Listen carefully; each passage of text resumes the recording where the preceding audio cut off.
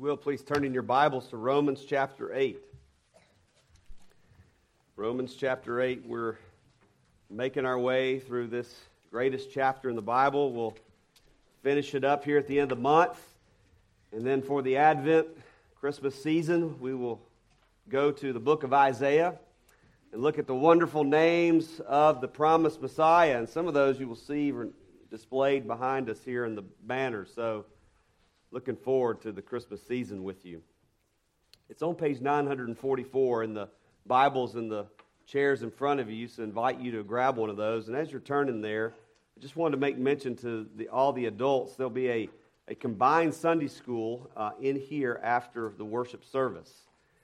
There will be a marriage panel following up the commandments, looking at the biblical purposes of marriage. And we're going to have some expert married couples up here. And Pastor Russ is going to ask them some really hard and funny questions. So you don't want to miss. Please stick around for that. Romans chapter 8, verses 28 through 30 are our verses of study. Very, very famous verses. Very important words of Scripture. This is the holy word of God. And we know that for those who love God, all things work together for good. For those who are called according to His purpose. For those whom He foreknew, He also predestined to be conformed to the image of His Son, in order that He might be the firstborn among many brothers. And those whom He predestined, He also called. And those whom He called, He also justified. And those whom He justified, He also glorified. Let's pray. Our God and our Father, we praise You and thank You for the wonderful truths that are found here in Your Word. Lord, we thank You for these promises that are almost too good to be true. So, Father, help us to believe them. Help us to see them. Help us to apply them to our hearts and to our lives. We pray in Jesus' name. Amen. I have officiated many funerals in my time as a pastor, and I have attended many funerals of loved ones and of church members. And it seems that almost every one of these occasions, Romans 8:28 through the end of the chapter have been read or used in some way. Why is that? Why has Romans chapter 8, especially these verses here near the end of the chapter, why are they used? Why have they long been such a great comfort and assurance to God's people? Why do we turn to them in times of trouble? It's because of one word, I believe, and that is hope. Hope. We all long for hope. When something bad happens, when something sad happens, when some unexpected tragedy occurs, it is human nature for us to reach out for something, to grab on to something that will give us assurance, something that will give us hope, something that will tell us that it's all going to be all right. And so for Christians here, our hope, our assurance, our comfort is found in a loving and sovereign God who has a plan. He has a plan. And even now, our sovereign Lord and God, He is executing His plan. God's plan started, as we read in Ephesians chapter 1, before the foundation of the world. And here we find out that it will end in the glory of God Almighty. All glory given to Him and glory given back to His church and to His people. We live in a world. We live in a day and age. We live in a fallen world where there is very little encouragement for us to pursue things that have eternal value. We're told that we need to be all about the here and now. We're told that we need to do what makes us happy, what feels good to us. But the Scriptures do not do this. The Scriptures tell us that nothing in this world can offer us hope. Nothing in this world can offer us the assurance that we need that will last forever. Romans chapter 8, verses 28 through 30 offer us something very different than the world could ever offer us. Here we find some of the most wonderful, some of the most powerful promises that could ever be imagined in the Christian life. And this leads us back to the great theme of what we've been talking about all in Romans chapter 8. And that is assurance. Assurance. Our assurance, it's not found in ourselves. It's not look within yourself and pull yourselves up by your own bootstraps. Our assurance is not found out there in the world, anything that we could purchase or buy or earn for ourselves. Our assurance is in Christ alone and what He has done. And in Christ, our assurance is never in danger. It is never in doubt. Even though there is evil, even though we suffer, even though we eagerly await a time when there will be no more sin and death, a time when everything is going to be made right, we can be assured that God's sovereign and eternal plan is being and is going to be carried out, completed. And so the encouragement and the assurance that the Apostle Paul is writing to the Roman Christians about is that our loving God offers to his people not just better circumstances, not like more stuff so that we can have temporary happiness and pleasures. What our sovereign God is offering to us and to His people is a better life. An eternal weight of glory, the Bible says, that cannot fade and will never pass away. And so the question for you this morning is, do you believe that God wants you to be happy? Do you believe that God is in it for your happiness? He does. He does want you to be happy, but He wants to give you a happiness that is far greater than anything you could imagine. He wants to give us a happiness and a joy that is better than something that we could make up, better than something that the advertisements tell us that we must have. The happiness that He gives us is far greater than anything this world can give us. And that leads us to these promises. Promises that are found here in these verses, in our passages. Promises that we can claim. Promises that we can hold on to. Promises that will not let us go. The greatest happiness that we could ever imagine. And so what I want us to look at here this morning in verses 28 through 30 is that our assurance, our joy, our happiness comes from God, who gives us amazing promises. And there's some really good ones here in these verses. And so I want us to look at three amazing, wonderful, all the adjectives that we could use, promises here in this passage. The first one is, everything that happens to us in life is for our good. The second one is, predestination is the best news in the world. The third one is, the best promise is yet to come. So let's look at this first promise to us found in verse 28, that everything that happens to us in life is for our good. Perhaps there's no other verse in the Bible taken out of context more than verse 28.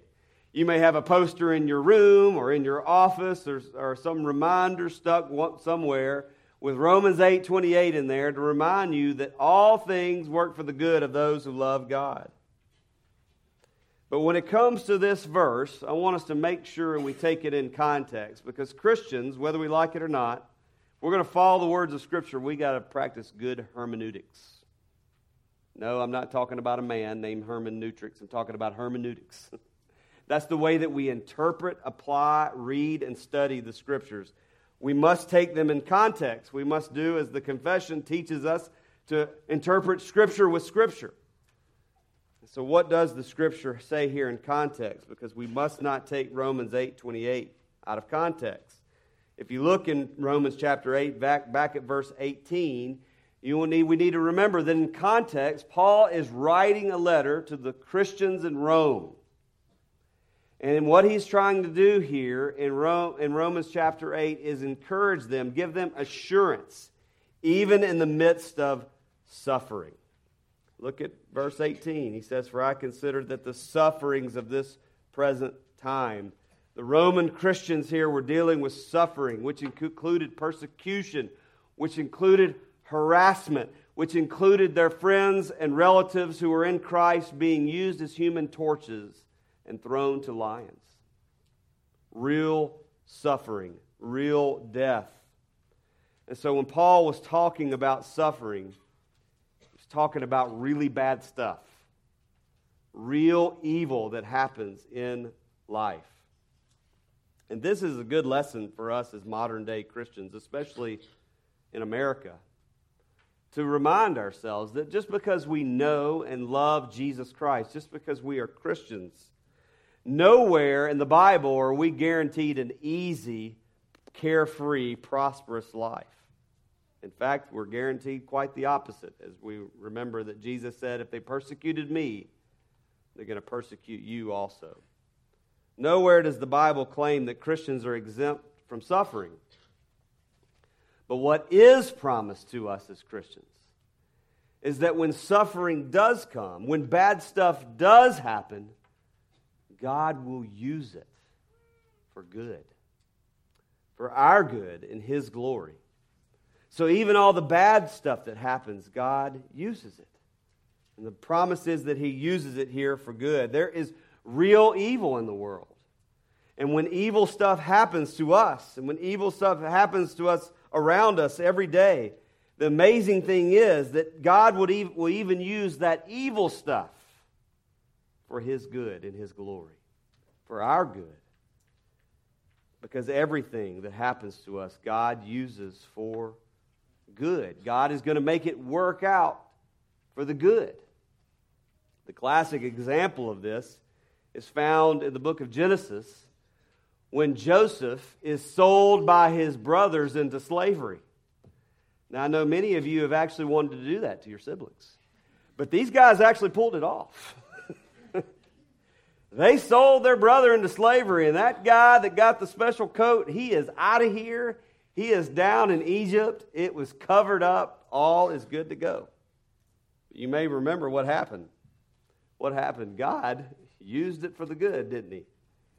Because even though he was sold into slavery and went down into Egypt, there God used him to become a great ruler in Egypt.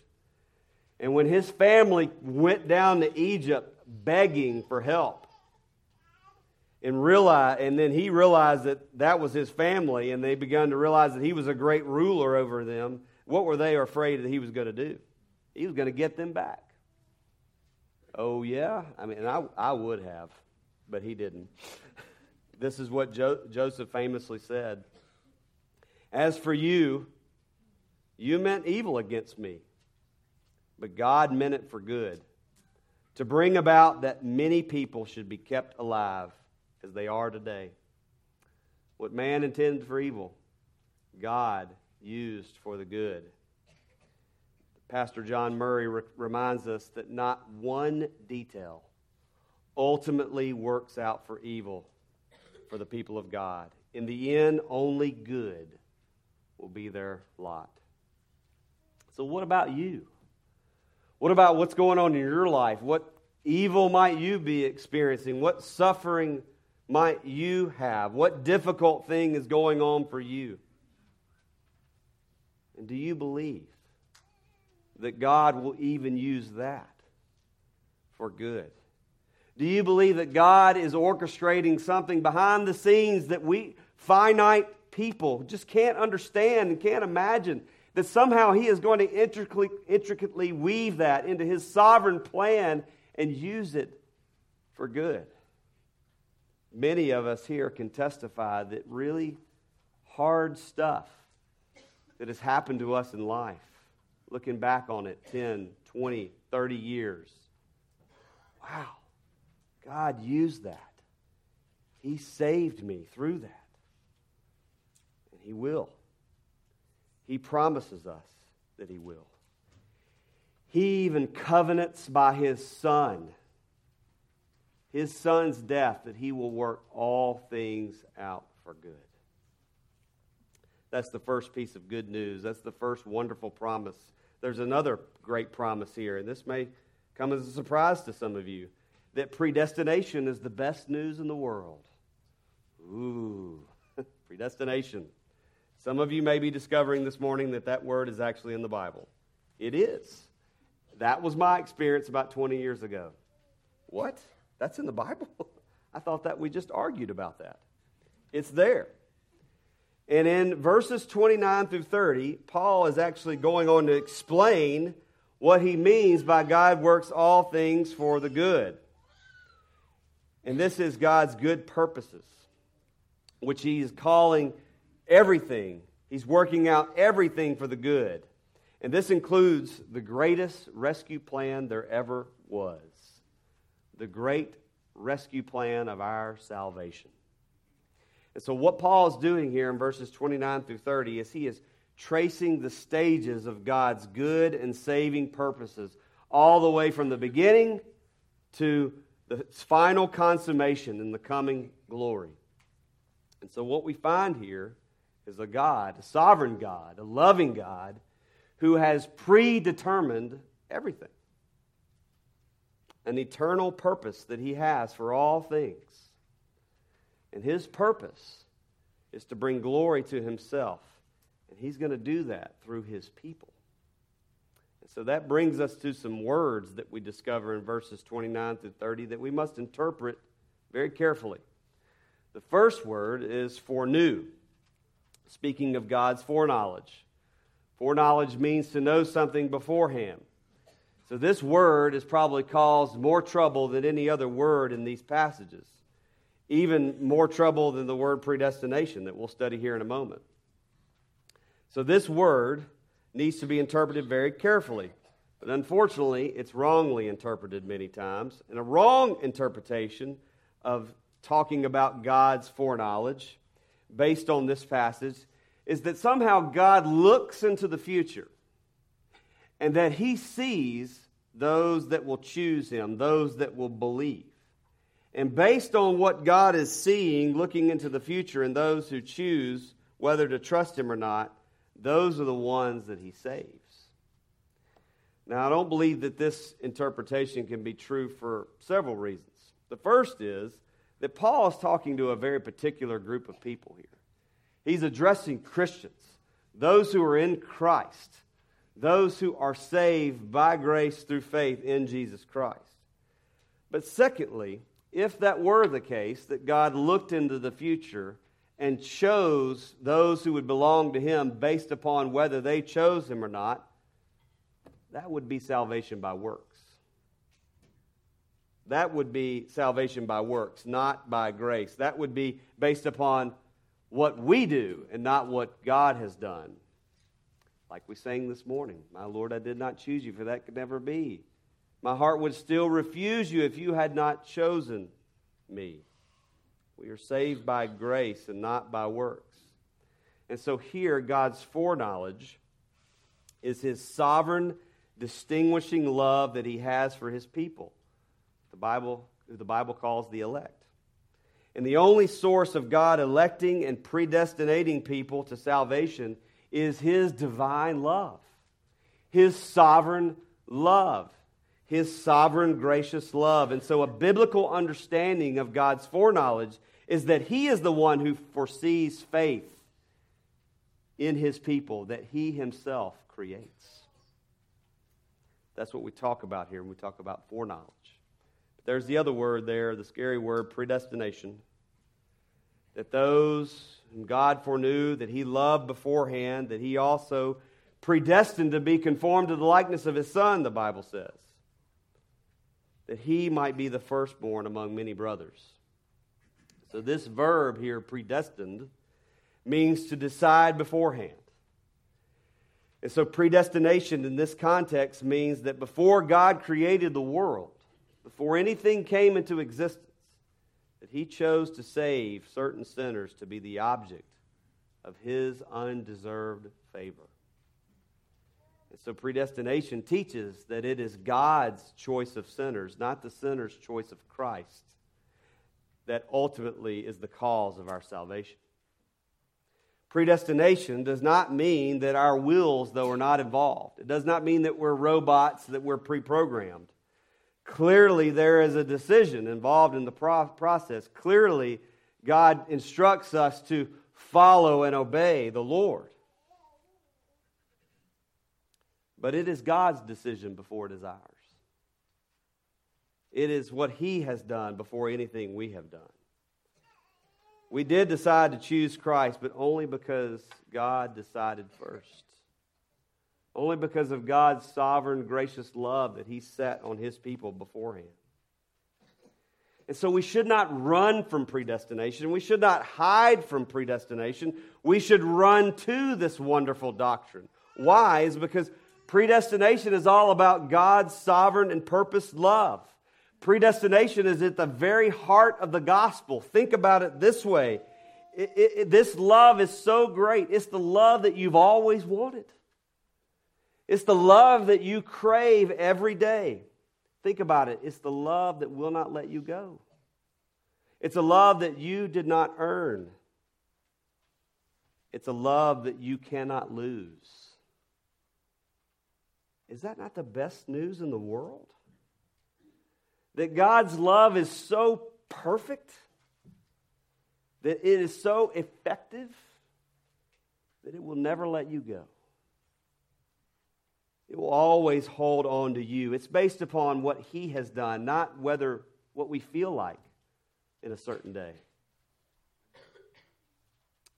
It will never let you go. You did not earn it, and you cannot lose it. But this doesn't change the fact that there are some who really struggle with this doctrine. I struggled with it for, 8 years? A long time.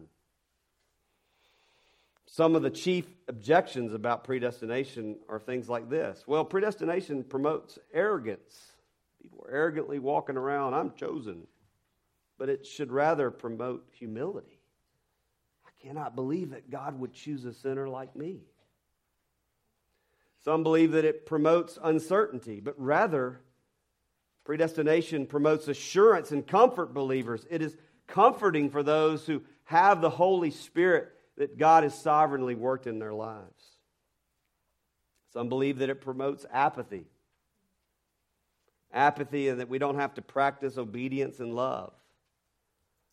But we must remember that God's sovereignty should never reduces our responsibility as Christians to love God and to love others. Some believe that it promotes complacency and antinomianism, saying that we don't have to worry about the way that we live since we're already saved, but rather God has predestined us for a purpose. And it says very clearly here in Romans chapter 8 that we were predestined to be conformed to the likeness of His Son. And what this means is that we are called to live Christ-like. Christ was not apathetic or complacent or antinomian. Some believe that it promotes narrow-mindedness, saying that the elect become absorbed in themselves and limit the amount of people in the kingdom of God. You know, the frozen chosen. But think about back from the very beginning when God chose Abraham. And what did God choose Abraham and his family for? Abraham, you are going to be the father of many nations. Abraham, through you, I am going to bless the world. Through you, Abraham, would come a Messiah who would be the Savior of all who would come to know the Lord. God has not made us to be His favorites, but He has made us to be His witnesses, to proclaim the gospel to the world. God's purpose in predestination is very clear here for two reasons. The first is so that we would become like Christ, that we would be conformed to the image of Christ. And secondly, he says so that Jesus might be the firstborn among many, rather than Jesus being some kind of special club that we try to get people into secretly. That's not what's going on here at all. Rather, Jesus is the archetype. He's the chief example of what God wants to do with His children and with all those who would come to Him. He wants to make His people like Christ, glorified like him. That is his wonderful plan. There's so much more that could be said here, but we need to move on. Happy to talk with other of you about this further. But another word we see there is calling. Those whom he called, those whom he predestined, he also called. The way that predestination is applied and comes to pass is the call of God. And it's the call of God that comes through the gospel, the preaching of the word. Wherever the gospel is preached with power, people respond in obedience and faith, and then we know that God has chosen them. And this call does not come through books. It does not come through programs. It does not come through movies, but through the living and active word of God that is spoken, that is used to convert the soul. This is why evangelism is so important, because some people will say, well, if there's predestination, then why worry about evangelism? We should worry about evangelism because there's predestination. There are people of God out there that need to hear the gospel, that need to hear you say that God loves those who are in Christ, that Jesus died for sin, and there is salvation found in him. And God's calling that he might even use through you. It's an effectual call. It will accomplish its purpose. The last word we'll mention here is justification. Those whom he called, he also justified. We've already talked about this wonderful doctrine. That God's call is so effective that those who hear it believe it, and that those who believe it are justified, made right in the sight of God. Justification, more than just forgiveness and acceptance. It's a declaration by a righteous and almighty judge that a sinner is declared not guilty and is made right in God's sight. So our calling, our justification, it's all about God's sovereign love to save those who belong to him. And so are you struggling with assurance? Do you feel as though you have no hope? Then look to the God who can accomplish good in your life, so much good that even his wonderful plan of salvation for you is in his hands.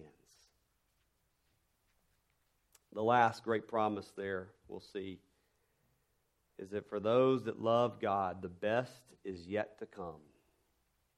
The best is yet to come. Look there in verse 30. Those whom he justified, he also glorified. The best is yet to come. It does not say that those whom God justifies, he might possibly glorify one day. It says that they are glorified. The tense of glorified here means that it is as good as done, even though we're waiting for it. We're waiting for its completion. To be glorified means that God's eternal plan of salvation that is found in his loving foreknowledge and predestination, it has the end goal of God to bring glory to himself through his people. So the glory of God is the manifestation of his splendor, and the way that he wishes to display his glory is through the salvation of his people. God is going to get all the glory through bringing a bunch of wretched sinners like us into his kingdom. What amazing grace. The glory of God given to his people. We all fall short of it. But in Christ, we rejoice in the hope of recovering it one day. That our final destiny is heaven itself. Full revelation, full experience of the glory of God, where we will even have new bodies and be conformed to the image of Christ. We've talked about here recently this already not yet principle, that the salvation work of God is it's already begun, but it's not yet complete. And this tension between what God has done and what he will do is very evident here in these verses. So how is this tension resolved? It is resolved in the person and work of Christ. How God promises to glorify us just like he did his Son. God has already raised Jesus from the dead and glorified him, and he sits at the right hand of God the Father Almighty to rule and to reign over his church. God has done that. It is a done thing. That's not right English, but you know what I mean. And so if he has done that, he will do that for us. Can you believe it? Can you believe it? What God has the Father has done in Jesus, he will do to us. And so this completes what many have called the golden chain of salvation. Look back in these verses, you'll see this golden chain working through this passage. That those whom God foreknew, he predestined. That those he predestined, he also called. And those he called, he also justified. And those he justified, he will also glorify. When I was a young boy, I can remember being asked to be the ring bearer in a family friend's wedding. And that was the first time I'd done anything like that. I don't know, I was 7 or 8 years old. And I was very surprised to learn that having that awesome responsibility, you get a gift afterwards from the happy couple. And I don't know what this couple was thinking, but they gave this young boy a 14-karat gold necklace. Now, back then, that was cool. I don't think that's cool now. But it was really cool then, a 14-karat gold necklace, you know. I had no business having that. But I proudly wore that necklace for years until I lost it. I have no idea where that thing is, and that's why they didn't have any business giving that to a young boy. It's gone, nowhere to be found. But this golden chain that we have just read about, these wonderful promises, they can never be lost. This golden chain that God places around the neck of his children can never be lost. So wear it proudly, without fear of knowing that it can be lost. Derek Thomas says, if you live inside these massive promises, your life is more stable than Mount Everest. These wonderful truths and these promises show us that absolutely nothing happens without God's very meticulous and careful attention to his plan and his wonderful plan of glory. But to be clear, and we need to be clear this morning, these promises are not for everyone. The Bible says that these promises are only for those who love God. What Paul is not saying that these promises is based on the strength of our love. These promises are for those who love God. It's not a test, because those who love God are those who are in Christ. And those whom are in Christ, God cannot and will not deny. These promises are for those who have put their trust in Christ and repented of their sin and believed on Jesus as Savior.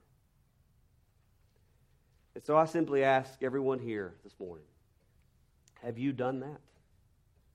Have you done that? Have you repented of your sin and put your trust in the Lord Jesus Christ, who will save you from your sin? Love God for that. And if you've not done that, why don't you do that today? I would love to talk with you about it, if that's where you are. Let's pray. Our God and our Father, we thank you for these massive promises.